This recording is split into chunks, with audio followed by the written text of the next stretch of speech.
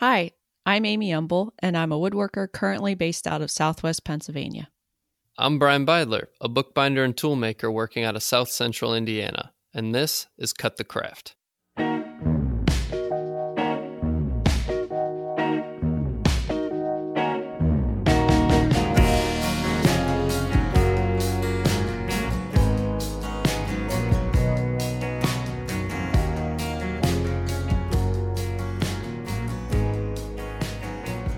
Welcome to Cut the Craft, a podcast where we talk about handcraft and the people who make it. We found that being a craftsperson is usually a solitary endeavor, haven't we, Umble? Lies. But that being said, in our experience, one of our biggest mutual inspirations in our own crafts is other craftspeople and theirs. We've both had the opportunity to travel for our work, and the relationships with the craftspeople we've met along the way have had a profound impact on our lives and our work. Mm-hmm. And be it through discussions about aesthetics, tips and tricks that would have saved us hours of frustration, or just a general camaraderie, the conversations we've had have stuck with us and given us a craving for more. Exactly.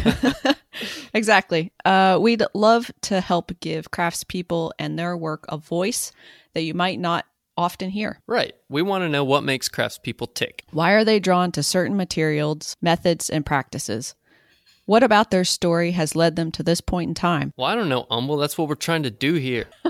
But we want to provide you, our listeners, with a way for you to learn about the different types of craft being practiced today and the people behind it. So if you're already a full-time craftsperson, we hope that this will be a way for you to learn more about your colleagues, both inside and outside of your chosen medium. As I'm a woodworker and Brian is a bookbinder, we're living proof that this can be a life-changing experience. Personally, I've had great experiences dabbling in other mediums. Hashtag craft promiscuity. But also, if you're just now getting into craft, we're hoping to pick the brains of our guests on your behalf in order to give you a foot in the door with resources of ways to get going. And of course, though it might seem counterintuitive on this platform, we'd like to highlight the work of these various talented and passionate people. And on that note, Umble, I think the listeners have a right to know a little bit about who we are, beginning with you, of course. So, Oh no.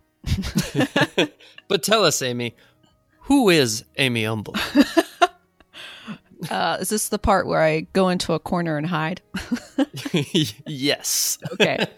As I said, my name's Amy Umble. I'm a woodworker, writer, and now I'm a podcast host.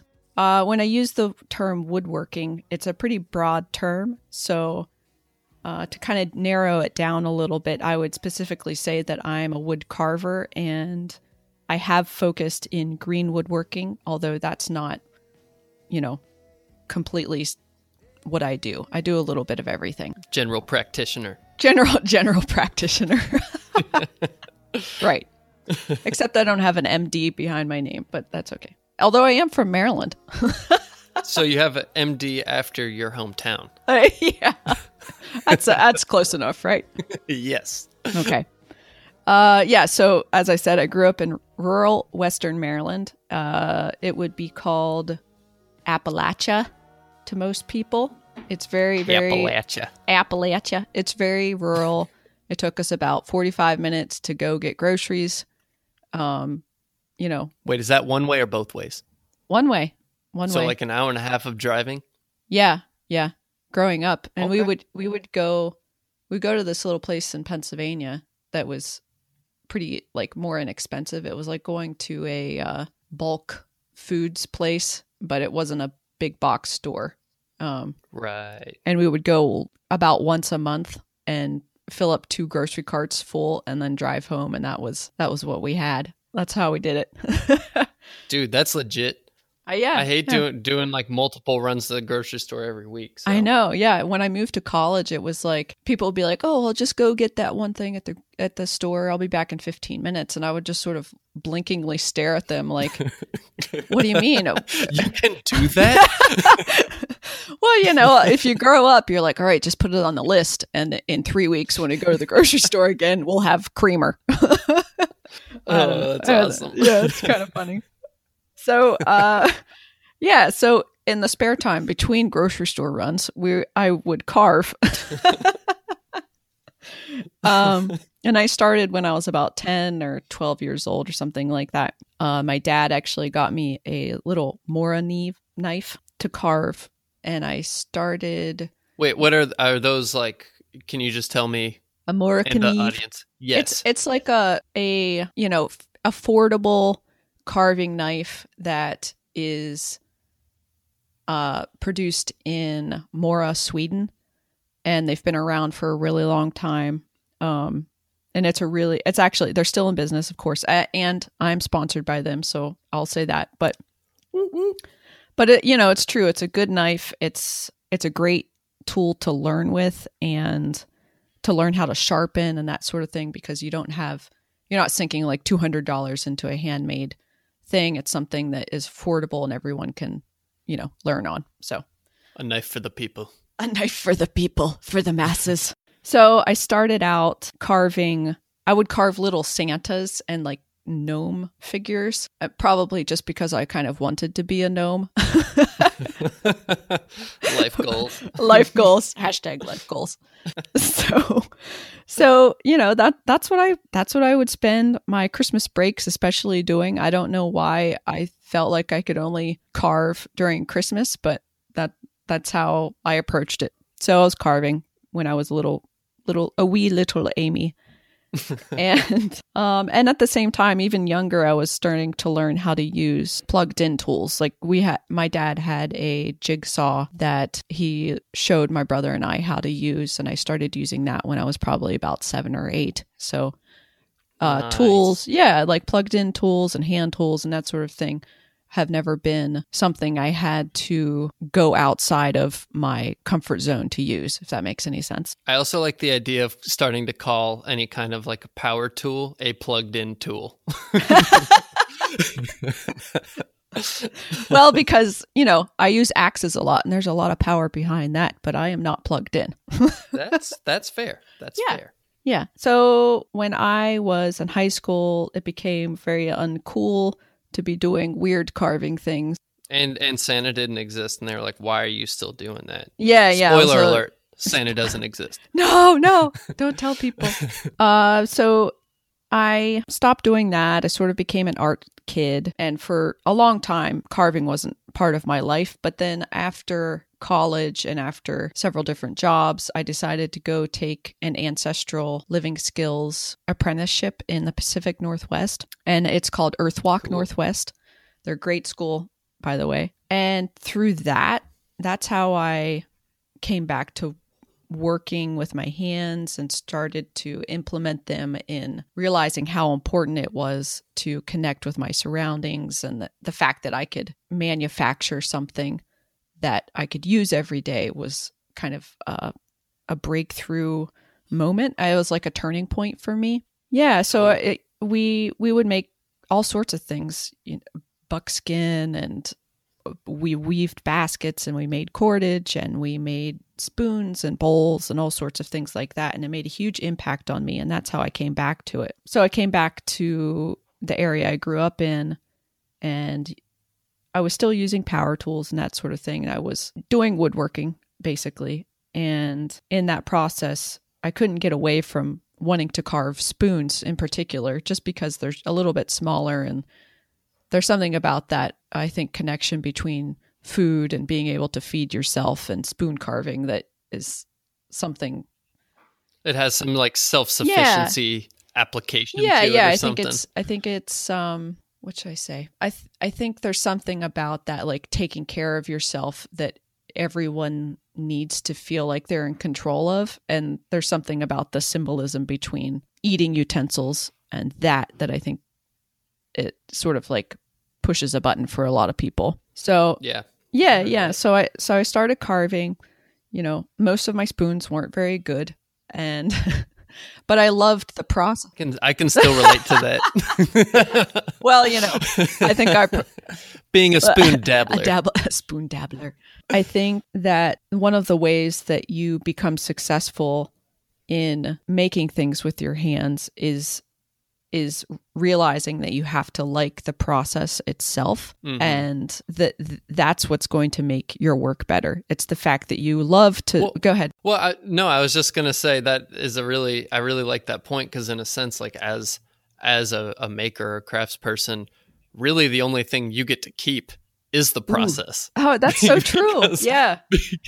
Because you're always having to, try to peddle the things that you're making. And the only thing that you get to keep for yourself is the process, and because you're always doing another one. Yeah. I mean, that's true. And I think there's something about that is it's important to remember, because if you make something that you really like, but you need to sell it for whatever reason, it's the fact that you have the skill to do that again is the most important realization, because the object itself becomes a little less important for you as a maker, and the accumulation of skill over time is what's important. And the fact that you could if I want to make another thing like that, I can just make another one because I already made one. It's not as if you're making things that can only exist once in time, Right.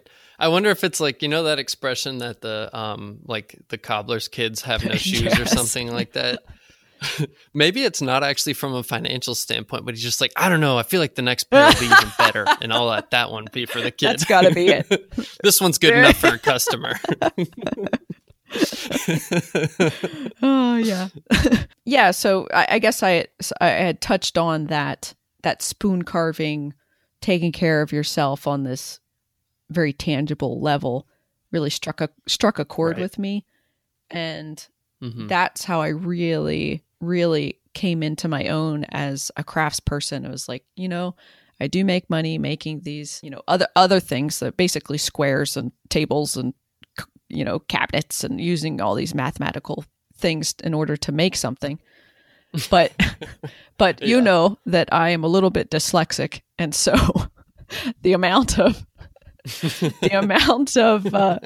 I'm not laughing at your dyslexia, but well, okay, so it's not diagnosed, so we shouldn't start rumors. But I do have some problems with numbers, and it creates a lot of anxiety for me. And so I thought, well, why am I continuing to make these things that give me panic attacks when I could just be carving something? Because my ability in just sort of visual proportions and that sort of thing is good. It's very good. So I should just continue to do that sort of thing.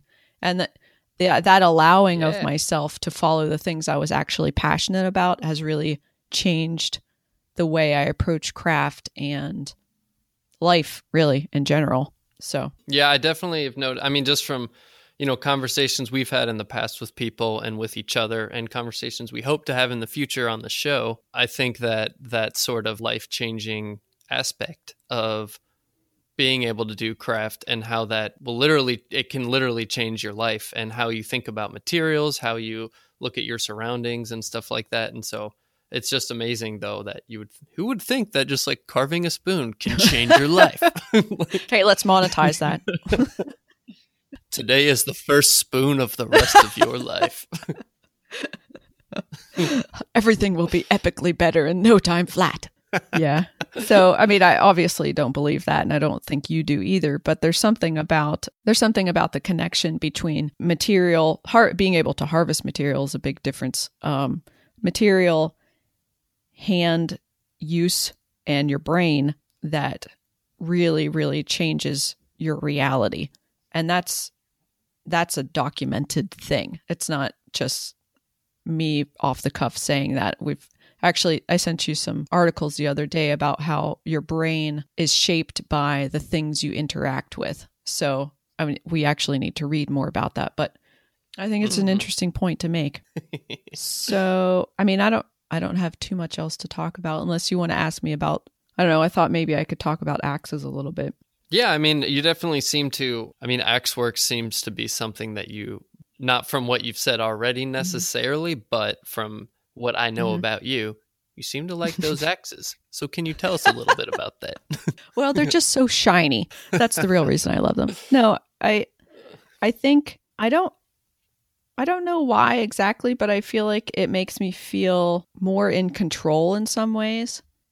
That and my skill has developed in a way that it's not something that I feel like is a foreign thing. I pick it up and it's like an extension of my hand. And I know that that's kind of a stereotype that people use a lot, but it's on the same level as like driving a car. If you've been driving a car for 10 years, you're not thinking about, oh, I need to step on the accelerator now, or I need to, hit the brakes or turn here or turn there. You're not like actively thinking through that things. You're just doing it. And so that's my relationship with an axe. And like, for example, I was down at Curtis's making a Democratic chair. Who's Curtis Buchanan. He's a really well-known Windsor chair maker in Jonesboro, Tennessee. It's the same town that Will's in. Which I was just going to say, stay tuned. You might be hearing a little bit more about Jonesboro, Tennessee in coming episodes. And by that, I mean coming episode as in the next episode. Excellent plug. So I was down there making that chair, and one of the things I've noticed between someone who's making spoons and bowls and things like that through axe work and a chair maker is that chair makers use a draw knife and a shaving horse for removing large amounts of wood. And I am too impatient to do that. And I was like, this is crazy. I'm not going to sit here and do this. I'm going to go out to the stump and just whack off like this huge. I'm going to go out to the stump and take off this huge amount of wood in a fraction of the time. A fraction of the time for me, because that's a little bit, I should be pushing my skills with the draw knife. But for me, it was like, whoa, this is way much, this is way quicker to do it the way that I'm used to doing it. So I just went out and hewed off huge chunks of wood in probably a fraction of the time that it would have taken me with a draw knife. So I love to use the axe. I think it's extremely versatile. It's part of my hand now, and there's something about that direct control with the entire process that makes a big difference to me. I can change the angle, the force, how much I'm taking off, that sort of stuff. It's a freeing tool for me. So it's like something that, for being as small and portable as it is, I mean, you're using it with just one hand. You're able to do like so many different things and pretty quickly and satisfactorily. Good word. Would you say that is largely the appeal? Like, as opposed to a knife, which is a similar scale, I mean, you're also using that with one hand, but is it just more satisfying to you? Yeah. To be able to just like go to town with that axe?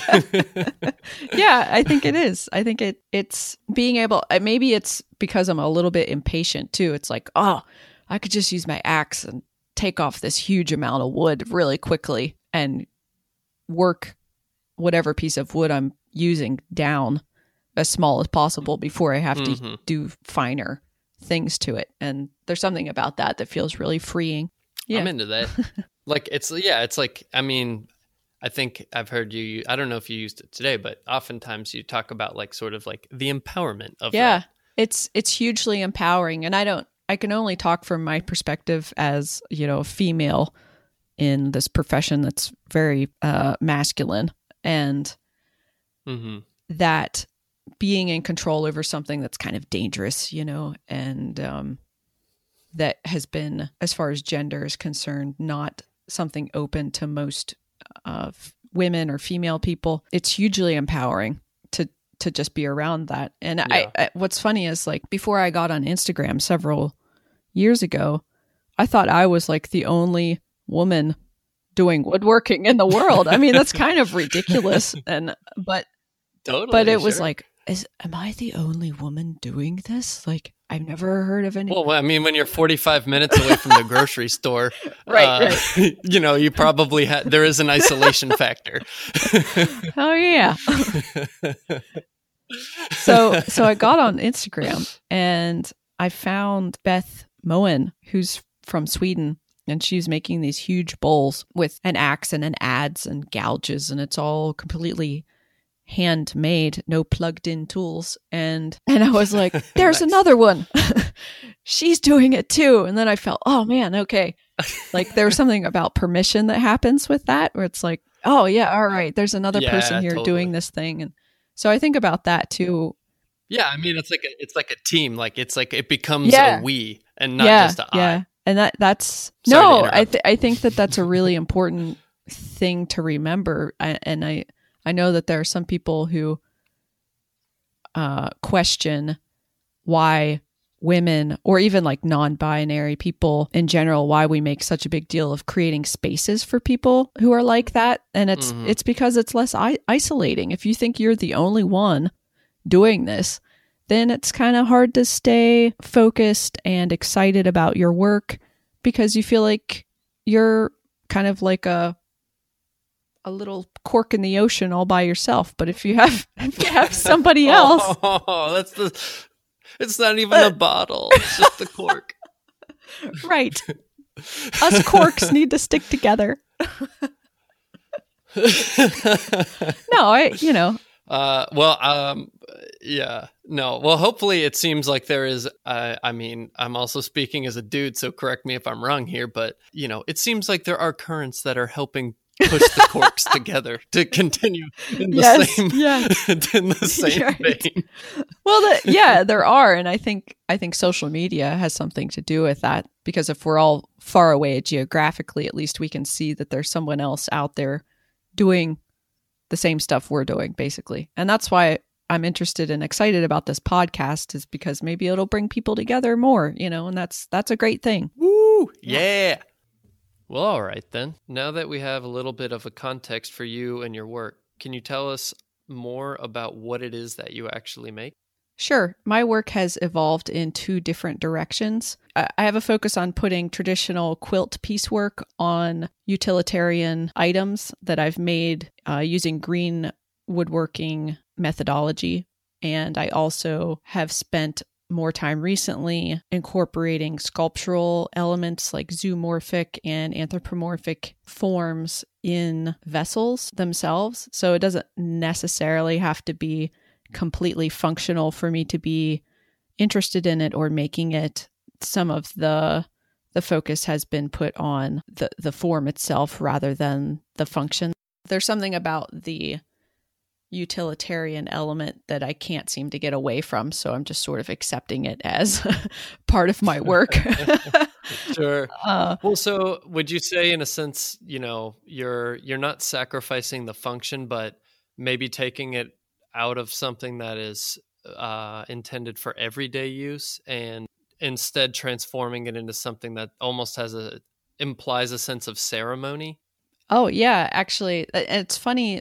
I've had people approach me to ask if I can make them a vessel or an element that they will use in their own spiritual practice. So whatever that might be, some sort of votive object. And I'm more than happy to do that. I'm also humbled by that. And yeah, it's really, I was like, what? That's really awesome. Like, that's kind of like a dream come true. I'd be more than happy to kind of channel that energy into something that's going to be beneficial to them and probably the earth and, whatever spiritual realm they're working in. Hopefully it's a good one. I don't think it would be bad. I think it would be good. Well, and so I was going to ask then, going off of that, how would you describe your work? I mean, you mentioned functional wear, and you mentioned sort of this almost more ceremonial and sculptural aspect. So, I mean, are these spoons, ladles, bowls? What are we looking at here? For those of our listeners who can't actually see your work in this moment. Probably all of them. Yeah, all of them. It's all of them. So I am making both utilitarian objects, which are bowls, spoons, platters. Seems like they mostly have to do with food or eating or preparing something. And then I'm also working in these other vessels that aren't necessarily totally conducive to ladling out gravy on your mashed potatoes or something like that. It's more like it's a vessel that is meant to be appreciated in a different way. But it's still a vessel, and it's still something that can hold something else. Okay. Even though it's not necessarily intended for, your next chili cook-off, it is something that hasn't entirely sacrificed or taken out the functional element. Yeah. And that, I think, is what makes a big distinction between craft and art. Uh-oh. I know. Taking it there? I know. Okay, maybe I won't. Maybe I shouldn't go there. I know that we're trying not to do that, but I think I like that it's still functional. I have a really hard time just engaging and being interested in things that I don't see myself using with my hands on a daily basis, and that doesn't mean I don't like when people do that or something like that. It's just my own. It's my own personal experience with the world, and that's okay. And I have room for people who don't feel that way too. I'm not trying to create divisions. I think everyone has their own experience. So, Brian, let's turn the tables on you. Well, I think before I get going, maybe we should take a moment to listen to an ad for our first guest of the show, since we already mentioned Jonesboro, Tennessee, our favorite bladesmith, Will Manning of Heartwood Forge. Although maybe that's a little unfair to the other bladesmiths out there. So we love you guys too.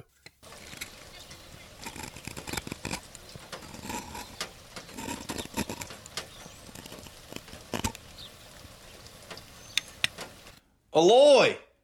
I'm talking alloy! You remember that knife from Psycho? That one that made all those violin strings scream? You know. Ugh. That nonsense. Well, you can rest assured Will Manning, aka Heartwood Forge, has no knife with such possessive tendencies. Though were cosmic forces to bring the same carbon steel into his hands, he would not only repurpose the materials, he would also reverse the karma.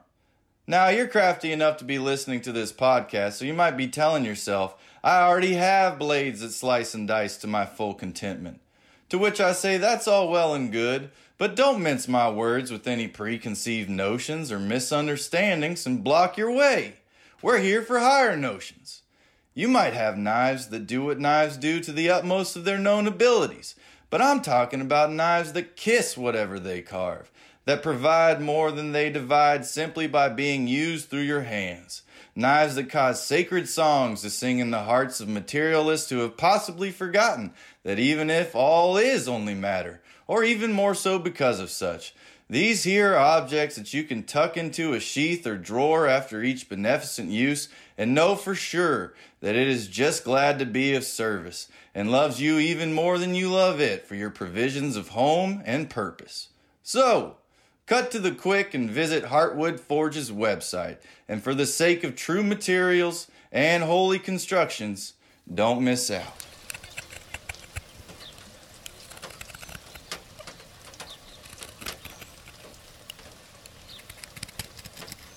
So, Brian, can you tell us a little bit about what it is exactly you're making? I'm a bookbinder, so I'm building books by hand. When I went to Ireland on a trip one time, I was very excited that there were so many bookmaker signs everywhere, and then I realized that was a very different type of bookmaking than the type of bookmaking that I practice. Oh, well, what's the difference? Well, they're putting bids in on Greyhound tracks, and I'm taking paper. Oh, okay. Wow, yeah, that's drastically different. Yeah, it was very enlightening, but also a little bit disappointing. But no, so I'm primarily making leather-bound books, often incorporating elements of gold tooling. If you kind of picture your stereotypical old book in your head, that's sort of what I'm shooting for. Specifically, I'm trying to make books that kind of resemble those made during the 17th and 18th centuries, sort of a European heritage of binding. or tradition. And but yeah, so I make a lot of blank books because I really like the idea of them getting used. I think I really enjoy working with other craftspeople to make them books that they will do sketches of their work in, and or kind of work out different ideas for upcoming projects. And that to me is a really so I like making blank books for that reason, because I think they have a higher incident of being used rather than a cherished book that you just read even a couple times a year at most. So are you saying that you're not rebinding old books? You're making brand new books that have never existed before. Exactly. At this point, I don't take in any repair work or conservation work or anything of that nature. Part of it is that the conservation community is full of very highly trained and awesome individuals, and that's what they have devoted their life to. So I don't want to do that kind of work because I feel like it's sort of a disservice to them. And also, quite frankly, I like the creative process of making new things, even if they resemble old things.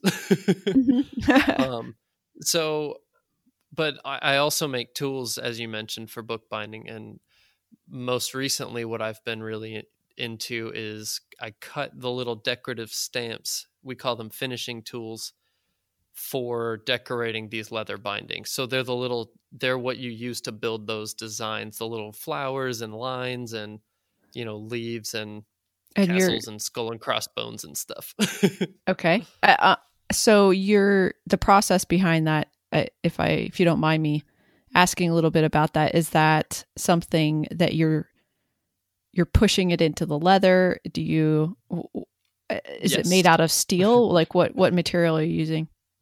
So primarily we're using, I use non-ferrous metals. You do see some historic tools that are made out of steel. I think people were probably just using whatever was available to them, the tool makers at the times. But down and out, you're seeing non-ferrous, which means there's no iron content. Most of the time, copper alloys, bronze or brass.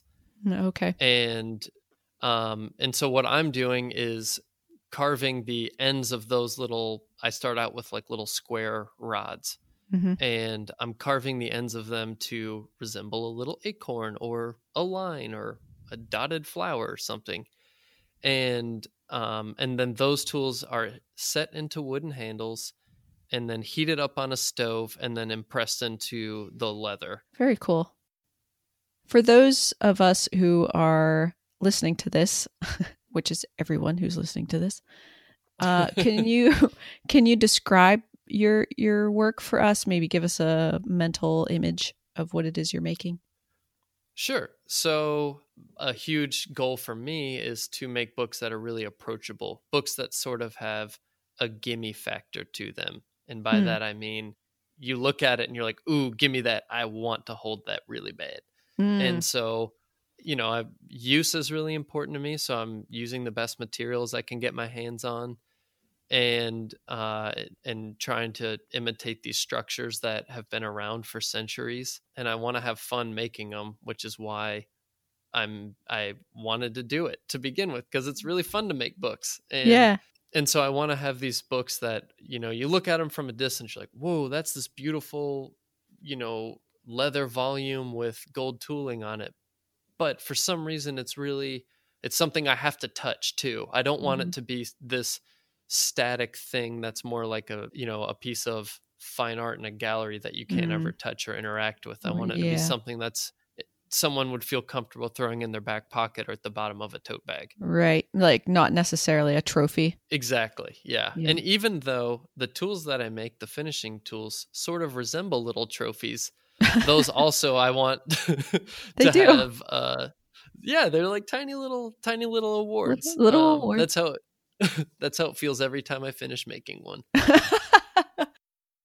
Yeah. So, I mean, kind of in contrast to your background, I would say I grew up very close to two grocery stores that I could walk to in about 15 living minutes. High on the hog over there, huh? Oh, you know it. I'm from a suburb just outside of Charleston, South Carolina, just across the Cooper River Bridge. Now it's not called that anymore. What's it called? Arthur or some Ravenel Bridge. I think everyone calls it the Ravenel Bridge. Anyway, still crosses the Cooper River. But I grew up in the suburbs. I would like to first just say that my parents are incredible. They provided me with a great upbringing, and I love them very much. And when I complain about the suburbs, I'm by no means criticizing the decisions they made to raise me, because I'm very grateful for the way I was raised and the love I was surrounded by. I would say that, I think Lord of the Rings had a profound impact on me. And interestingly, I guess not surprisingly, a lot of people who I've talked to are also equally obsessed with Lord of the Rings. Why do you think that is? Well, it's funny you should ask. I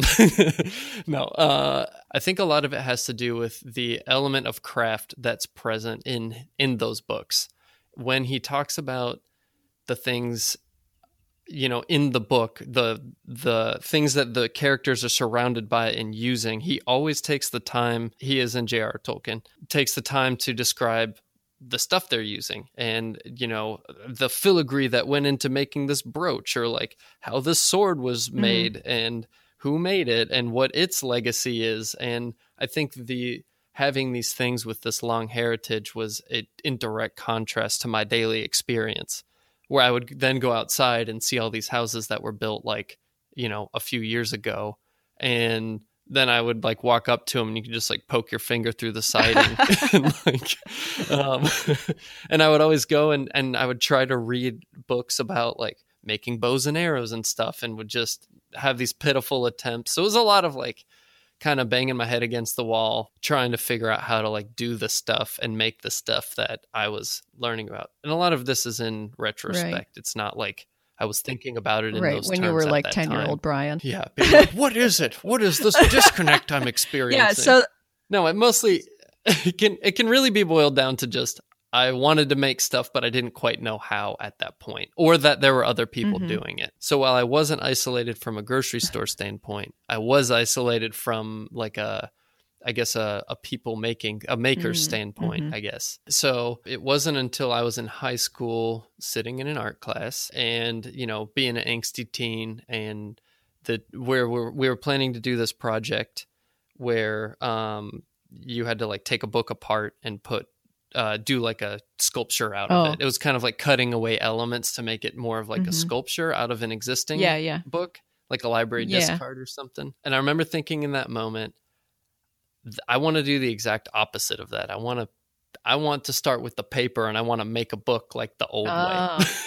and had you been reading Lord of the Rings at that point? Were you thinking about that?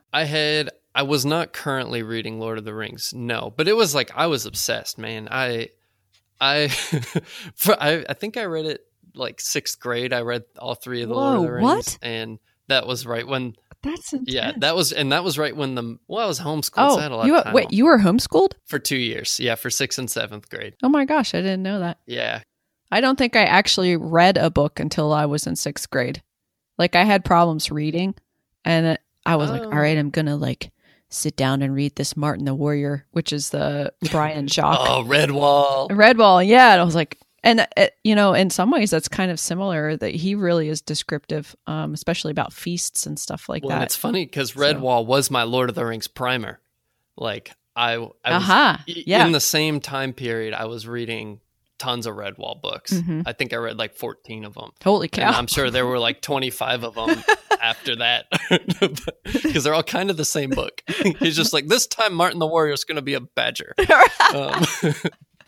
But Salamander strong. But yeah, I mean, from a very early age, some of my earliest memories are like my dad reading to me before I went to sleep. And like we would read the Redwall books, and then later on I got in trouble for reading them because I would stay up all night and then be exhausted for school.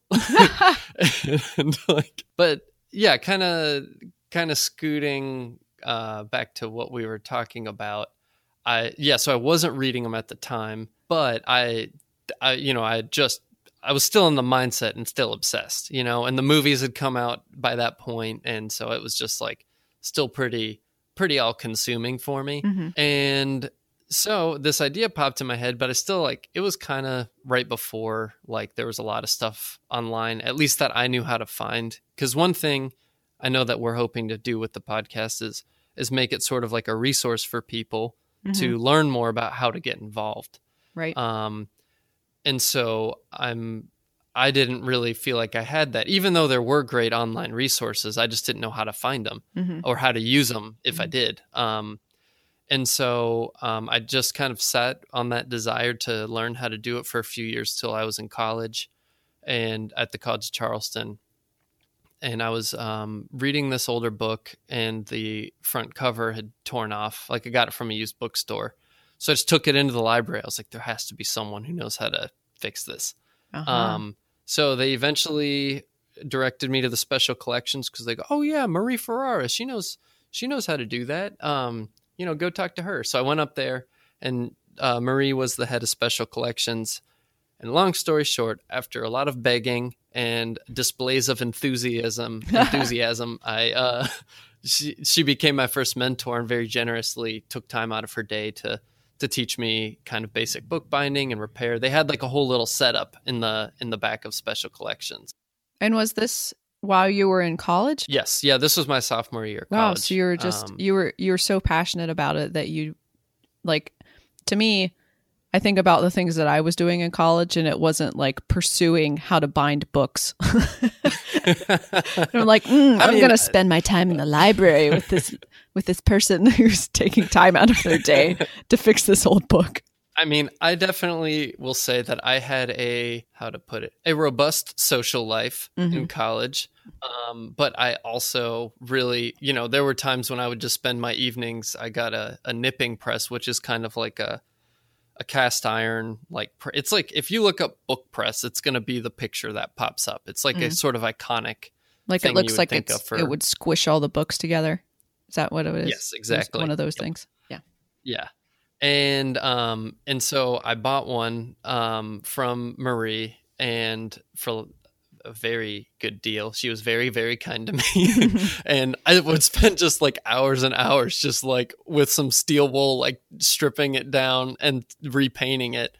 And it's still one of the main ones I use every day. So thanks, Marie. You changed my life. But yeah, I mean, but finding mentors and stuff like that isn't always easy for people. And so I feel really grateful for that. And I'd always been obsessed with older books. And when I was learning after Marie, I've taken a series of workshops. I got a job working for a little membership library called the Charleston Library Society down in South Carolina.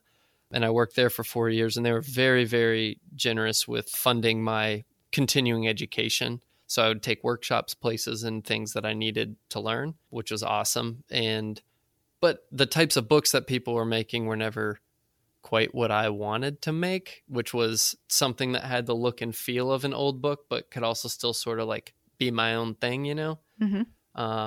So I started diving in a little bit more to like bookbinding history and trying to find the details of like, what is it about these little books that I'm so attracted to, as opposed to like a modern design binding kind of thing.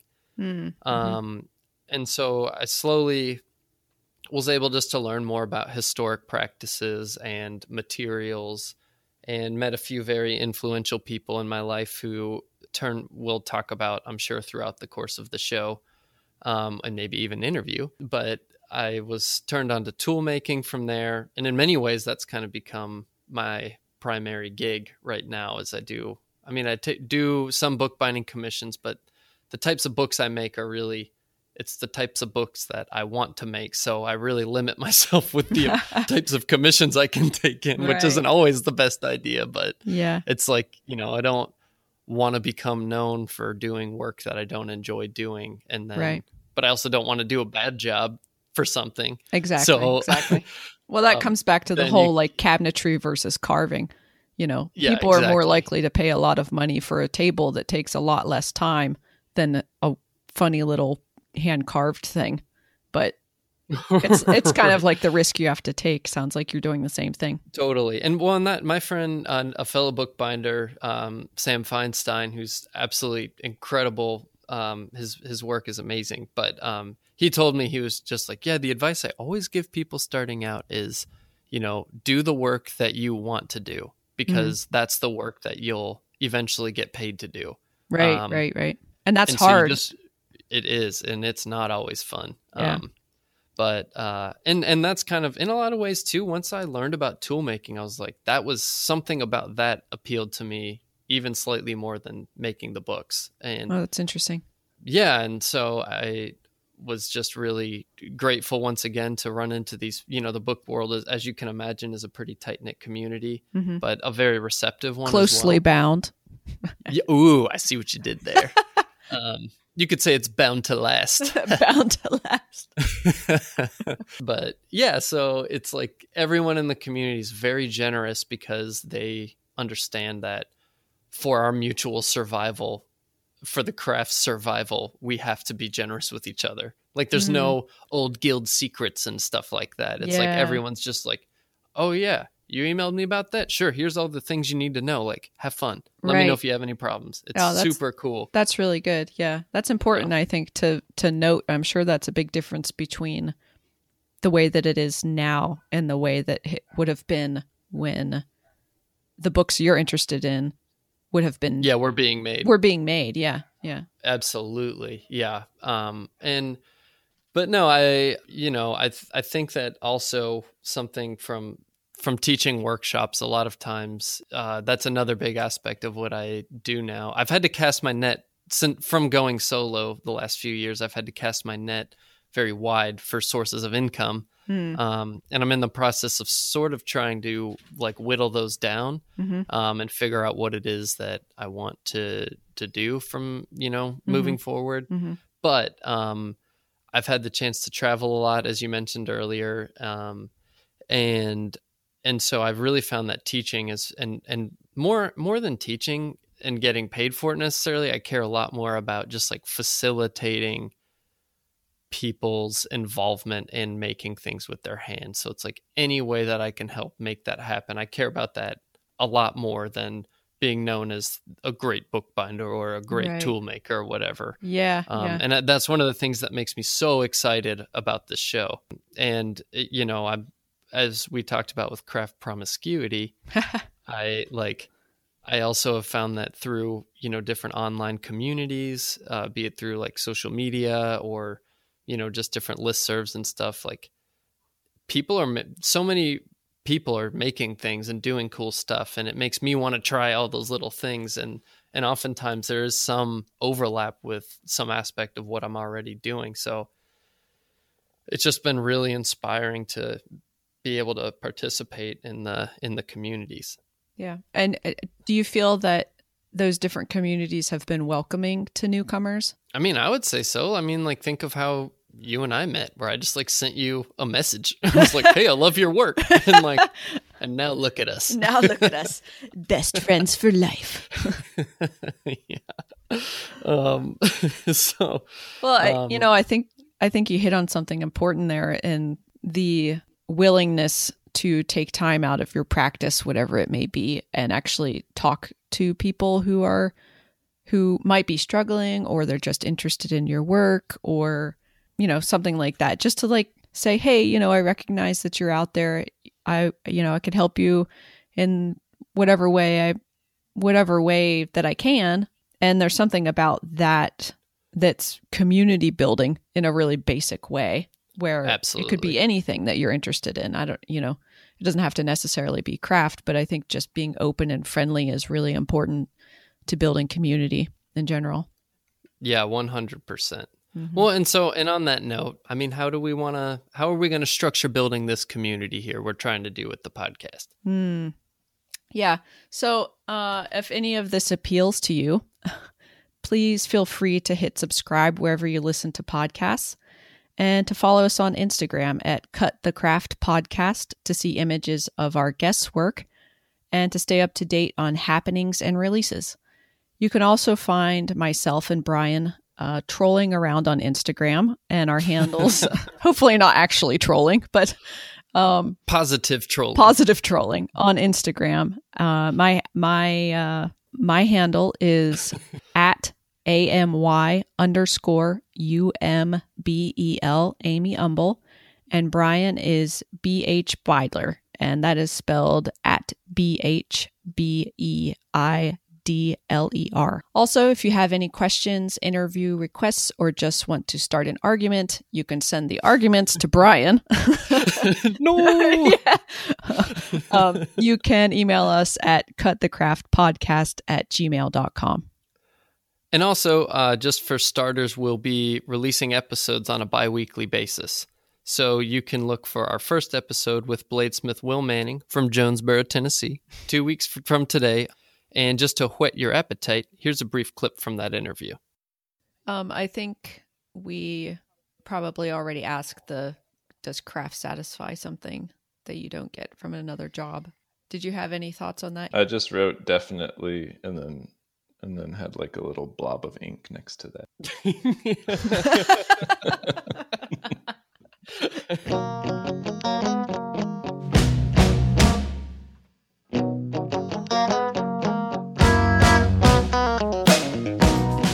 Though this may sound like just a couple of yahoos hanging out in their living rooms making chit-chat, It is. we've already, which it kind of is, we've already had a surprising amount of help to make our first episode a reality. So, we'd love to thank Brad Vetter for making us look like we know what we're doing with his graphic design expertise, our good friends the High Divers for letting us use their sweet jams, our resident poet Justin Williams for his commercial wizardry, and to Ian Karstens for his help and advice with the technical side of things.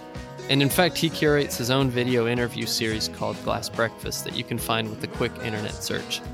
And in case you can't tell, we are super excited about this show and have put a load of ourselves into it already. So we hope you enjoy listening to it as much as we have making it. See you next time. Bye.